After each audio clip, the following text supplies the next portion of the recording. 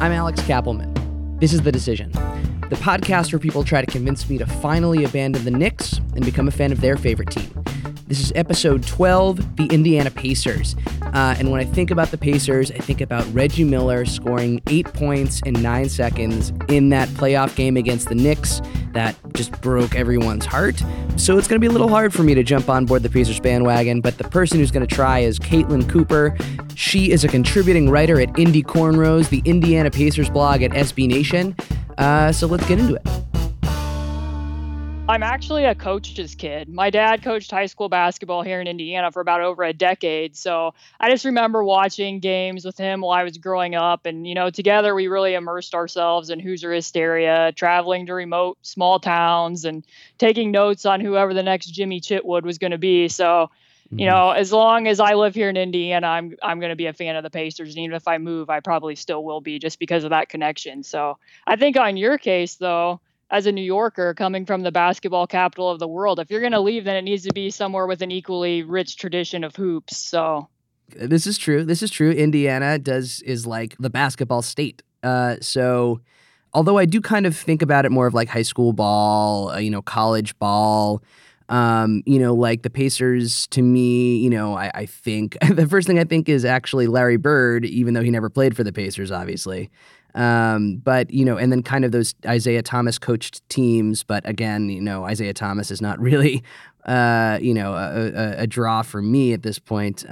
But so tell me about the legacy about the Pacers legacy. Well, they've won 3 ABA championships, obviously, back in the 70s. All right. But I think the biggest legacy really is Reggie Miller. And like you said, has any player single-handedly crushed the hopes of Knicks fans more than Reggie Miller? So, and the NBA is also trending towards petty. So I don't know how spiteful you are about your Knicks fandom, but if you're going to leave the Knicks, LeBron James wore an Ultimate Warrior t-shirt. Kevin Durant has embraced the cupcake. Right, with that hat after he left. Yeah. Russell Westbrook just signed his extension on Kevin Durant's birthday. So I think if you really want to stick it to the Knicks, you go and you choose Reggie Miller's team. Okay, so let's say I choose the Pacers. I turn on the TV. What am I going to see on the court? Well, so far in preseason, they're trending more towards playing fast, more egalitarian basketball, sharing it. Their motto has kind of been hard, smart, together. So you're not going to see a very winning product, but I think there's a chance you might see a semi-fun product, hopefully a little bit more modern. So. Okay, so your selling point is that maybe they're not going to win, but maybe they won't be a team that plays like they're from 1987.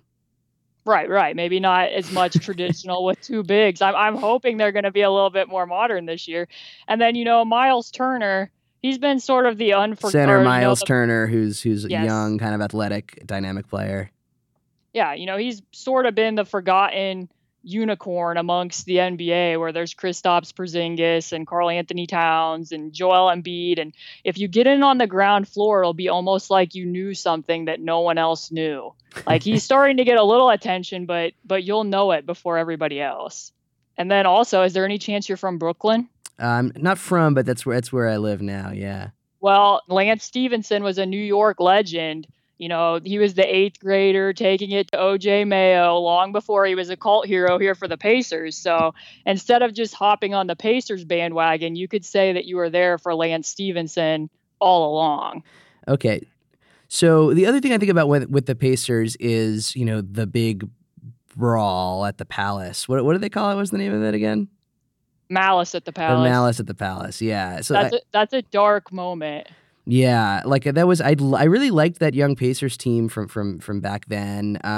But so that kind of, I don't know how much of that specter still kind of looms over you guys. I really think it does, as far as definitely in the attendance department. I think in the immediate of it, there really was people aren't coming because they're worried that they're going to get beaten up, or like what? No. Like in the immediate aftermath, I think it just really turned off some fans to the NBA because of that event, and kind of felt like they were going to be not very good for a really long time after that happened. So. Right. Okay. So what other things should I know about with the Pacers? Like fun, ridiculous things, either with the players or the fans or the in-stadium experience. first of all, Pacers Twitter is kind of a small community. So if you did want to come and leave your mark here, it probably wouldn't be that difficult to big find fish. a home. Big fish, small big fish small in a Twitter small pond. market. Yeah. And, as far as like mascot culture, we do have a past mascot that really just disappeared who used to be named Bowser that nobody knows where he went. What? So, wait, what was Bowser's deal? I don't know. None of us know. We don't know if they sent him to a special farm or where he went. Was he? What was he? Was he a dog? Well, he was a dog. Yeah, he was okay. a blue dog that was with Boomer, and then one year he just didn't exist anymore. So if you came over, you could try to solve that mystery. Caitlin, I have some bad news for you. I think Bowser might be in a better place. Yeah, I probably so. We're not sure, but another cultural thing maybe is that the Pacers are very averse to tanking. And I think some of that, yeah. So in that case, like, are they going to win a championship being averse to tanking? I don't know. But you're not going to have to slog through a lot of really unwatchable seasons. And I think part of that stems from the fact that a lot of Indiana's very blue collar, has a lot of manufacturing jobs, and they want to see people who are going to, show up to their job. And I understand the push for rest in the NBA, but here I don't think you're going to see a lot of the stealth tanking at the end of the season when players sit out to lose more games. So if that's something you're in favor of, if I think that you can trust in their general track record, I mean, history doesn't always repeat itself, but the Pacers do have more Eastern Conference Finals appearances since 1994 than any other team in the East. So there's something to hang your hat on, even though, it may not continue to hold true with the way the league's trending towards super teams. Okay, so we're going to go to a quick break. When we get back, Caitlin's going to make her final pitch to me. This is Rose Reed from Atlanta, Georgia. The decision is sponsored by Alex's Twitter feed at Alex Kappelman, Kapelman. Okay, back to the show. All right, final pitch time. Caitlin, here's where I'm at right now, all right? I didn't expect to feel like I might like the Pacers, but I kind of do. I like the kind of blue collar mentality. I like the fact that there is that basketball tradition. I don't want to feel like I have to love Reggie Miller though, because I probably hate him more than any other basketball player that has played in my lifetime, and I'm 30 years old, so that's a lot of basketball players. So like, I don't know, like, is there one thing, or do you have a final argument just to like push me over the top and like really win me over as a Pacers guy?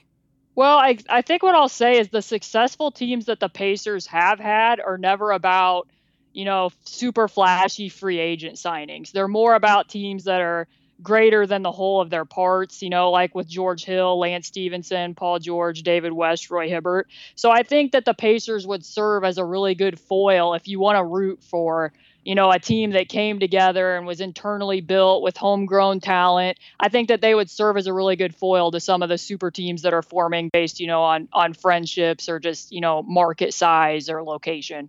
I just think that you need to embrace Petty and let go of the Reggie Miller hatred and come to the Pacers side. Simultaneously let go of Petty, but then actually become Petty in another way. Yes, become Petty. All right. All right. Caitlin Cooper is a contributing writer at Indy Cornrows, the Indiana Pacers blog at SB Nation. You can follow her at C2_Cooper. Caitlin, thank you for trying to do a really tough job. It was fun. Thanks for having me. The Decision is produced by me. Original music from Louis Stein, Alessio Romano, and Scott Kappelman, my little brother. I'm releasing 5 new episodes of the show every weekday until Tuesday, October 17th, when the final episode will be released. Until then, follow me on Twitter, at Alex Kappelman.